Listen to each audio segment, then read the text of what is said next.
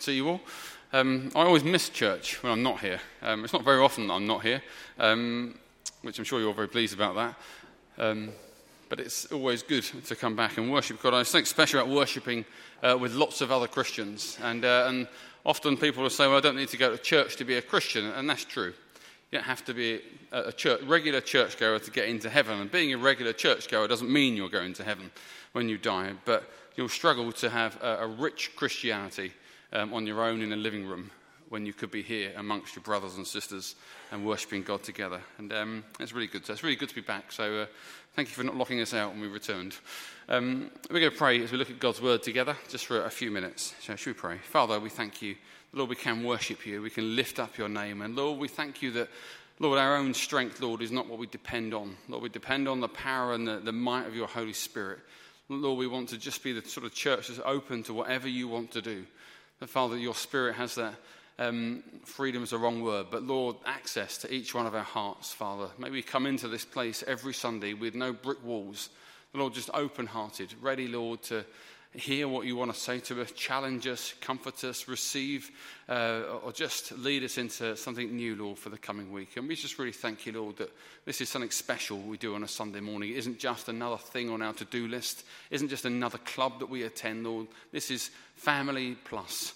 Lord, this is something of the kingdom of God expressed on a Sunday morning. And we thank you, Lord, that there is nothing like church. Lord, make us the church you want us to be, we pray. And we just pray now as we look at your word together. But Lord, your same Holy Spirit, who I believe works in all of our service, I pray he would work now in our hearts as we look at these verses together. In Jesus' name, amen.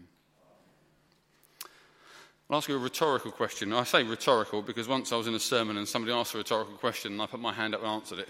And there was a slightly awkward silence when he looked at me as if to say, you can, you know. Anyway, it was a rhetorical question. So, when do you think a person is closest to God? It's a rhetorical question. Unless you want to put your hand up, we can do like a one-to-one, that's okay. But when does a person feel closest to God? Or if you were to ask somebody in the street, when do you suppose a Christian feels they're most holy or they're most committed to their God or they're closest to their Creator? Well, understandably, most people would probably say you feel closest to God when things are going well. When stuff's going well, you feel closest to God. When life's going according to plan, most people would probably say you feel closest to your Creator. Maybe you might say someone might feel close to God when they've just received good exam results. And we pray that our young people get good exam results this summer, but if not, don't panic. I didn't get good exam results, and I turned out okay. I let God define my future, and let him define yours as well if things don't go according to plan. Maybe you get into the university that you've been desperate for since year 7 or something. And people might say, well, you get the university you want, therefore you feel really close to God. Or maybe you get tapped up for that promotion at work. That's when you feel closest to God. Or maybe you're a bit older and you've just had a week where you don't ache as much in your lower back or your knee joints when you get out of bed. Or maybe you're not older, maybe you're younger and you have that problem. And maybe you just think, oh, I feel close to God because my body works. Or maybe your finances are in a good place. You've paid off a bit of your debt that you owe, or you've got a bit more disposable income. And I reckon the majority of people, if you were to stop them in the street and say, when do people feel closest to God, they would probably say, when things are going well. My aunt, who I know I've mentioned a few months ago, is slowly dying of terminal cancer. I'm not sure how long she has left. It seems to be a very slow deterioration, but she is dying. There is no other way around it. That is what's happening to her. And I went to see her a short time before we went off to Italy, and we had a conversation, and I asked her what it was like, what it felt like. And she's a committed Christian. If it wasn't for my aunt and uncle's prayers, I probably wouldn't be standing here this morning. So if you ever meet them, you can blame them. But I asked her, do you feel close to God? Because it doesn't make any sense, does it? You're dying. You're only young, only in your sort of mid to late 60s. You wouldn't feel close to God then, surely. I said to her, do you feel close to God? And she said, yes, very much so. And she went on to say that she felt God's presence in a way that she hadn't done before. How amazing is that? As Christians, we can sometimes fall into the very worldly way of thinking that equates things going well as a sign that God must be near us. that God must be with us. Things are going well, therefore I'm very close to God at this precise moment. And equally, we could fall into the wrong thinking of thinking when things go wrong, therefore God is far away from me. And I want to look at a passage this morning, just for a few minutes, that turns that whole idea on its head. The idea that we're closest to God, in fact, not when we're strong, but when we're weak, when we're oppressed, and when we feel broken. Making the claim that for the Christian, when they are weak, they are in fact the strongest they could ever possibly be. And some of you here today have lived as Christians under a false perception that God is only close to you when it's going well according to your plan. But when it doesn't, God is not very close to you, that he's drifted from you when things go wrong. So today, as we hear Paul the Apostle in the book of 2 Corinthians, chapter 12, if you want to open to it now, that'd be great. As we hear him respond to taunts from people in the church in Corinth, take on board that trouble and pain are often actually moments in our lives when we experience God on a level of intimacy and trust with God like no other time in our lives. We're very quick in the West. We're not used to trouble. We've actually had it very comfortable for a long time. When things go wrong, it shatters our kind of worldview. But actually, trouble is everywhere. And the Bible seems to make the claim fairly regularly that actually it's in our darkest moments that we see the light of God most clearly. 2 Corinthians chapter 10, 11 and 12, I won't read them all, don't worry, are a really interesting end to Paul's second letter to the church in Corinth. As you remember, Paul started a church in Corinth. He went there and he went away again. And when he left, a group of people kind of got into the church, and there was all sorts of trouble in the church of Corinth. We really should go through the book of 1 and 2 Corinthians because they were an absolute mess of a church. You think that we have moments where we don't do it very well. The church of Corinth make us look like the best church the world's ever seen. They're an absolute mess. Frankly, a bit of a shower at times, let's be honest. And so as Paul leaves, this group of people kind of come into the church and they begin to put him down. They begin to say pretty not very nice things about Paul. They begin to say to the Christians in that church, this Paul bloke, what are you listening to him for? He's rubbish. I didn't use that word. I don't think that's in the Greek.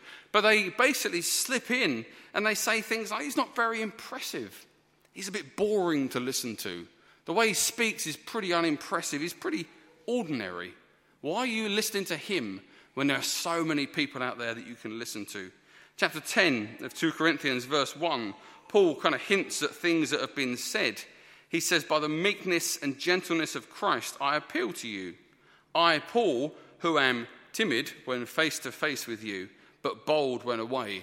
Clearly, people have been saying, when he's with us, he's all shy and retiring, but when he leaves, he writes pretty bold things in his letters. In chapter 10, verse 10 of the same chapter, he says, for some say his letters are weighty and forceful, but in person he is unimpressive, and his speaking amounts to nothing. Imagine, what a terrible thing to write about Paul the Apostle, of all people. His speaking amounts to nothing. He's rubbish, boring to listen to. And chapter 11, verse 6, Paul says, I may not be a trained speaker, but I do have knowledge. We have made this perfectly clear to you in every way. So clearly people are saying, he's not even been properly trained. Why on earth are you listening to that guy? So this group rise up and they put Paul down. They kind of slander him in his absence. But Paul, when he went to that church, didn't go to show off. He didn't go to prove to the Corinthian Christians how knowledgeable he was, how eloquent he was. He came with one very specific mission. In chapter 2 of 1 Corinthians, he says, when I came to you, I did not come with eloquence or superior wisdom, as I proclaimed to you the testimony about God. For I resolved to know nothing while I was with you, except Christ and him crucified. I came to you in weakness and fear, and with much trembling. My message and my preaching were not with wise and persuasive words, but with a demonstration of the Spirit's power, so that your faith might not rest on men's wisdom, but on the power of God. The problem was that the culture of the city where this church was in Corinth, by way of a little bit of background, is that they weren't particularly impressed with humility or unassuming people. In Corinth, they worshipped the Greek god Aphrodite. The Greek god Aphrodite was the Greek god of love, beauty, pleasure, and sex. And that meant that the city and its culture were obsessed with sex and pleasure and the beautiful body that people were desperate to have with it. Does it remind you of the UK at all? We're a bit sex crazed. We're a bit obsessed with being ripped and shiny. I gave up on that years ago. Well, not the shiny bit. That still seems to happen. But I just didn't bother with the ripped bit that goes with it. So in this city, there's a real culture that had a lack of moral restraints, particularly when it came to sex. And they were particularly impressed, the Corinthian people, with anyone that could speak eloquently. If you could deliver a good message eloquently, any message, and you had a body that went with it, the body of a Greek Adonis, they were well impressed. If you had a six-pack and you could deliver a good talk, the Corinthians were all over it, well impressed. And the problem with those attitudes came into the church. And so some people in this church are saying, look at him, funny-looking bloke, not very interesting to listen to. Why are you listening to him? So they put him down. And Paul denounces them at the end of, in chapters 10, 11, and 12. And I won't read what I was going to read because there's a whole thing. He could boast. He could boast about his experiences with God. He could boast about the power of God. But he says something really interesting to these Corinthian Christians in chapter 11, verse 30. After giving them a real outline of all the things he could boast about, and his strengths and his powers and all of his giftings, he says this in chapter 11, verse 30. If I must boast, not you lot, if I must boast, I will boast of the things that show my weakness. Paul boasted not in his strengths, like the Corinthians were so used to, but he boasted in what he was rubbish at, boasted in his weakness, boasted in what he didn't do very well. Can you imagine boasting about your weaknesses more than your strengths? When the last time someone said to you, what do you like as a person? You don't turn around and say, oh, I'm not very good at certain things. You say, oh, I'm good at this, or I'm particularly great at this. Last weekend I did that. You imagine going for an interview. In fact, at every single interview, you get asked one dreaded question, don't you? You get the obvious question. Corey knows you had it as well. Tell me, what are your weaknesses? In fact, I remember Margaret Hill asking me at my interview here in the hall next door. She said to me, what are your weaknesses? And I remember looking at her and saying, I'm not telling you. And so what we all do as mature human beings, confident in our abilities and trusting in the sovereignty of God, is we make up some old trite nonsense about working too hard, caring too much, and never really stopping for the organisation. And I think I said something along those lines, but Margaret let it go. Bless her. But can you imagine going into an interview and saying, well, actually, yeah, I've got a pretty short temper. You know, and I can guarantee you, boss, when I start working here, if someone gives me more work when I'm a bit stressed, I'm probably going to shout at them. And actually, to go with it, I'm a terrible gossip. I'm going to be sitting by the coffee machine, and I tell you, whatever you tell me in confidence, I'm going to be whispering to the guys around the coffee machine and saying, you never guess what they did last weekend, and putting it on my Facebook account and all sorts of things.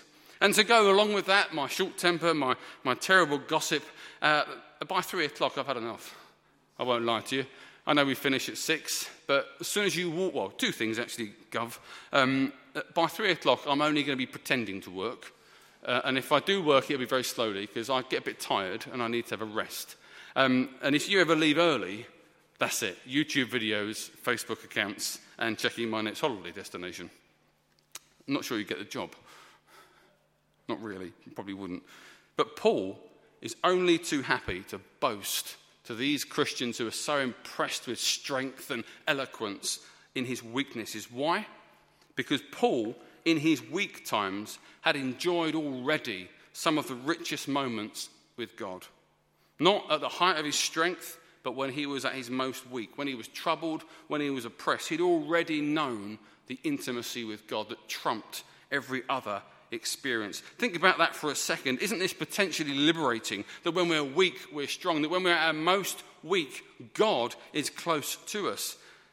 Some of our most glorious moments might be when life has fallen apart around us. Ponder that God desires to be closer to you than a brother in moments when you are at your most weak. Doesn't that excite you?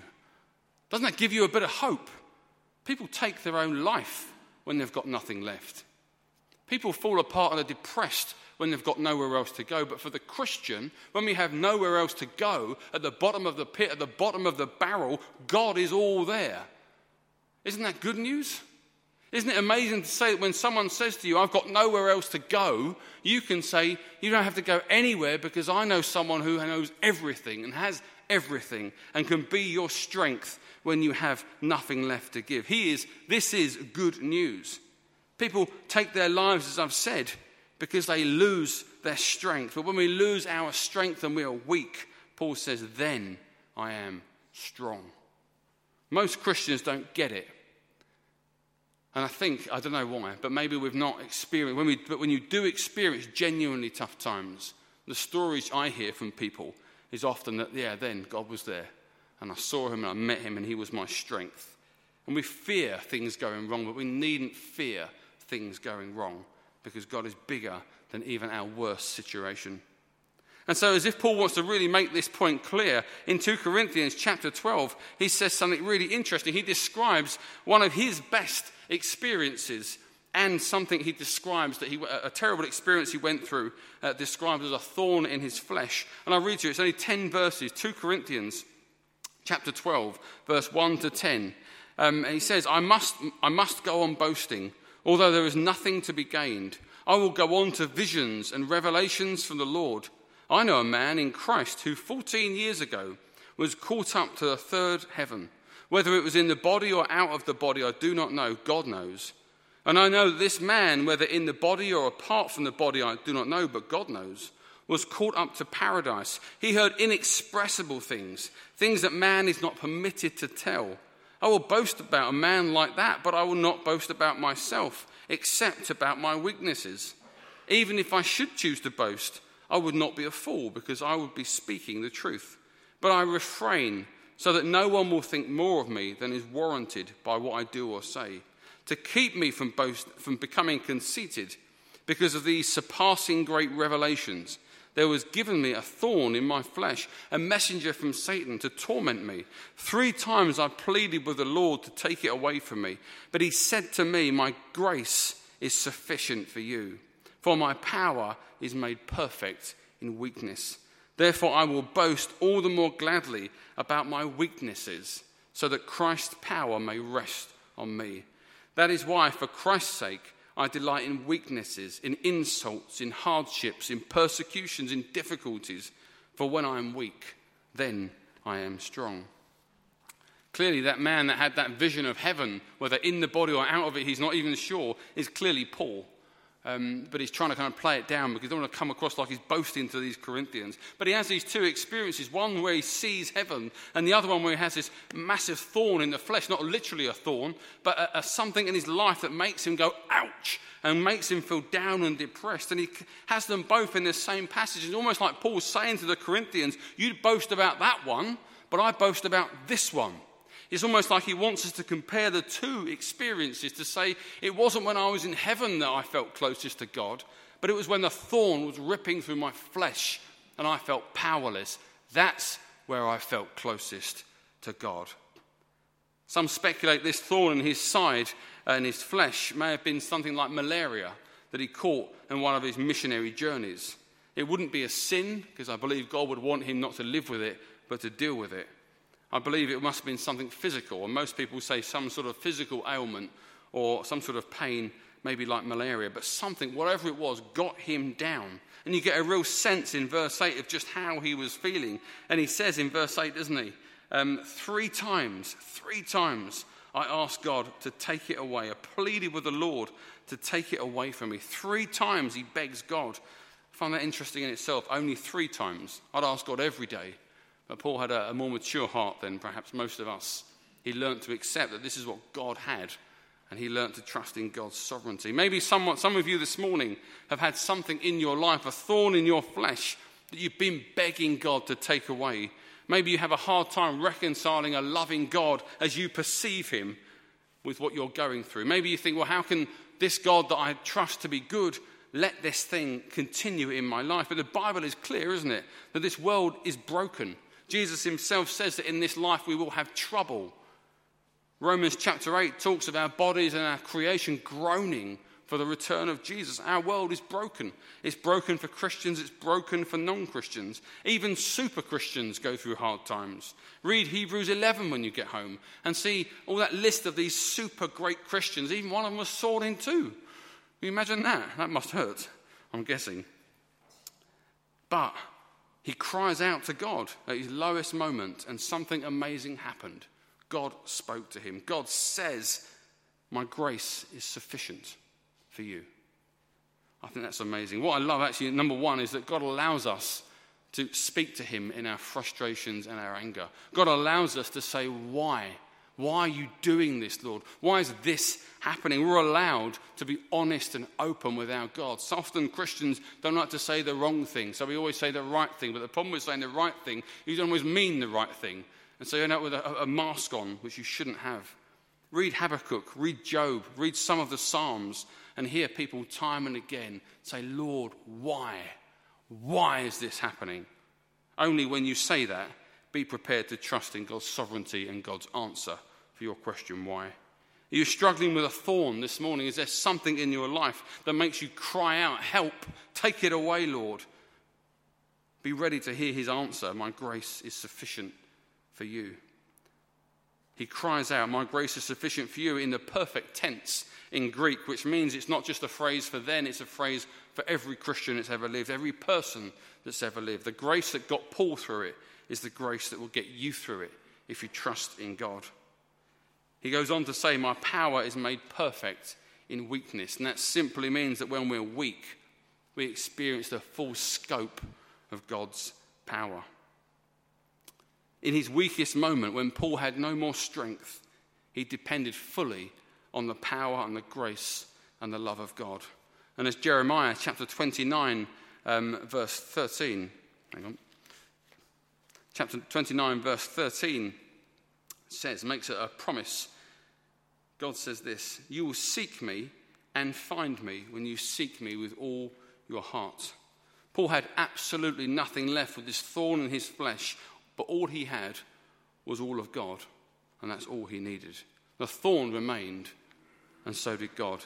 His closest moment was during his weakest experience. And so to these sex-crazed, easily impressed Christians in Corinth who think he's weak, Paul declares, "Yes, I am."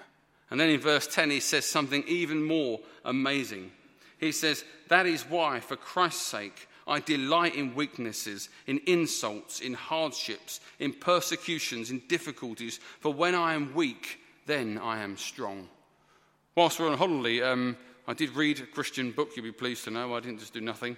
I read a book from a guy called John Kirby, I forget how you pronounce his name. He started an organisation about 20 years ago called Christians Against Poverty. Some of you have heard of it, hopefully. Some of you, just two of us. Okay, yeah, anybody else? Just a few of us? Okay, good, thank you. Christians Against Poverty.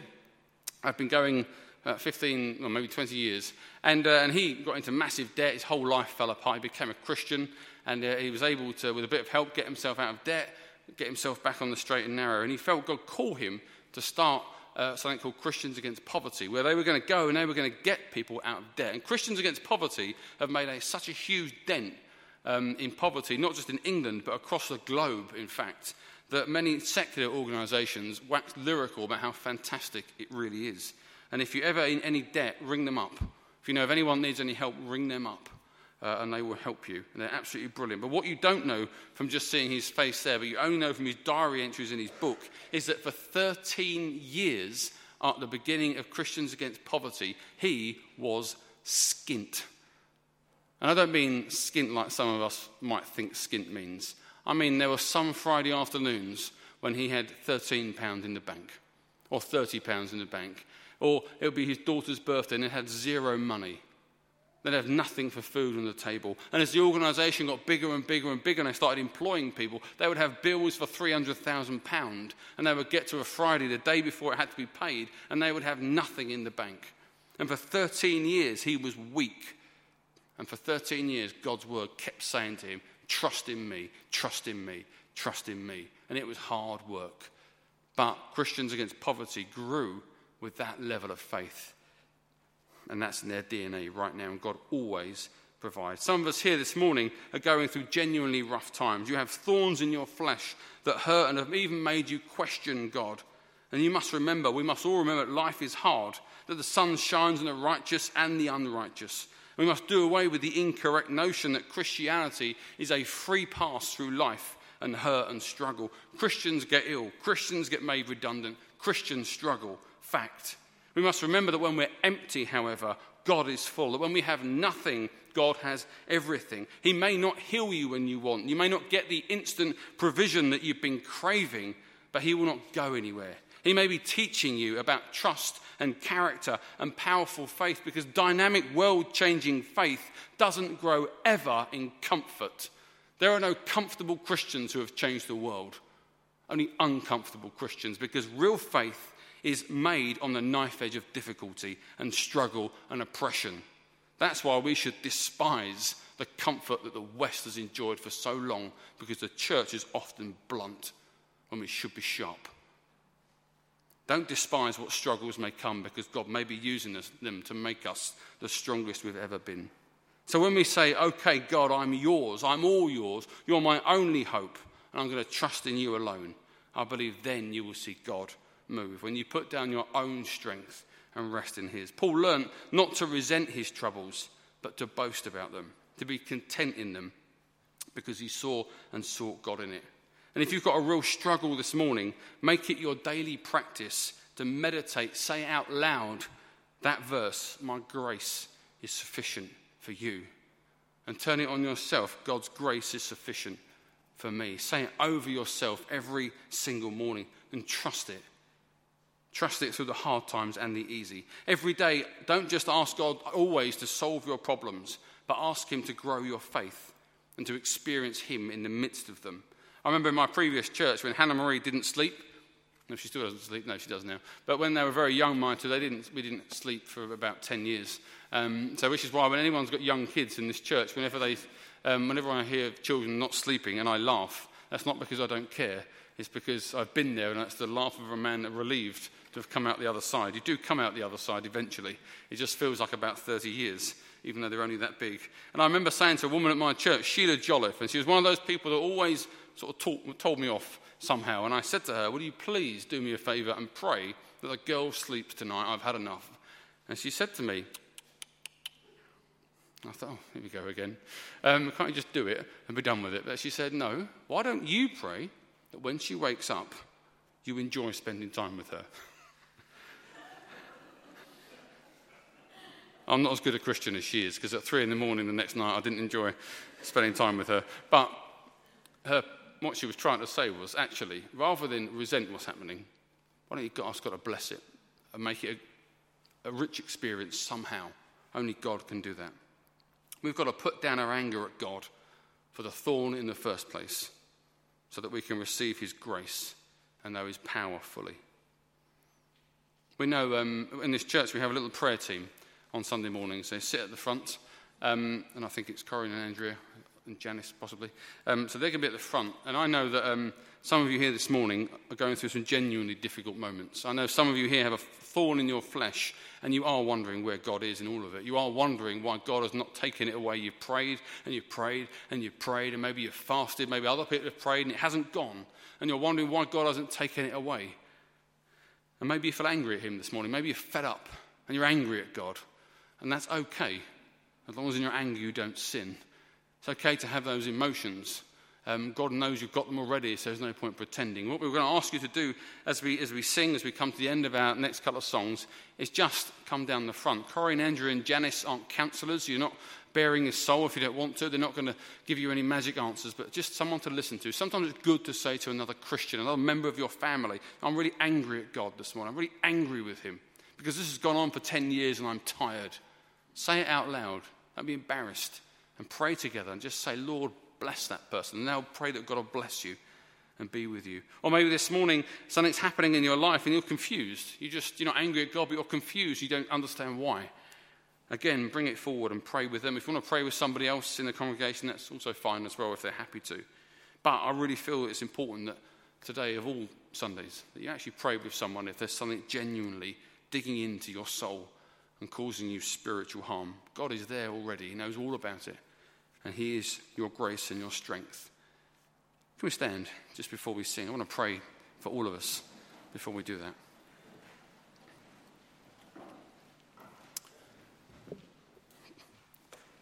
So we're going to sing a couple of songs. And maybe if Corinne, Janice and Andrew could come down the front just in those two songs. And if you want to come during the song, that's okay. If you want to wait till the end, that's all right. But they'll be here fairly early on. So if you feel more comfortable just coming as everyone's singing and not really paying attention, that's fine. Sorry, maybe if you could go, if the three prayers could gather in the front now, sorry. And then if you want to come forward and just pray with them, that's okay. Or you can wait till the end. But just share it with another Christian is a good thing to do. But I want to pray just before we sing. Should we just pray together? Father God, Lord, we've spoken about the thorn in the flesh of Paul. And we know, Lord, that he went through all sorts of terrible experience, Lord. And he wrote in 2 Corinthians about being shipwrecked, about being stoned, about being beaten up, flogged, whipped, put in prison. And Lord, all of that, Lord, he counted as a blessing to serve his King. But Father God, not every thorn is an oppression and opposition to our faith. Sometimes, Lord, it is our health, it is our family, Lord, it is our work situation, it is our finances. Lord, it is something that someone's saying about us. It might be a physical thing like Paul. Father God, but whatever that thorn is, Lord, you haven't changed. You never change. And Lord, your desire is to be our strength in these difficult moments. So Lord, just as before we sing, Father, I want to pray for everybody in this room, including myself, for those moments, Lord, where we find it most tough, we find life most difficult. Father God, be our strength, I pray. May we know that your grace is sufficient for everything that we go through. May we dare to trust you. May we cry out, Lord, I've got nothing left but you. Father God, you are our rock, not when things go well, but when things are terrible. And I pray you bless everyone here this morning that is going through genuinely tough times, that they would know your strength today. In Jesus' name, amen.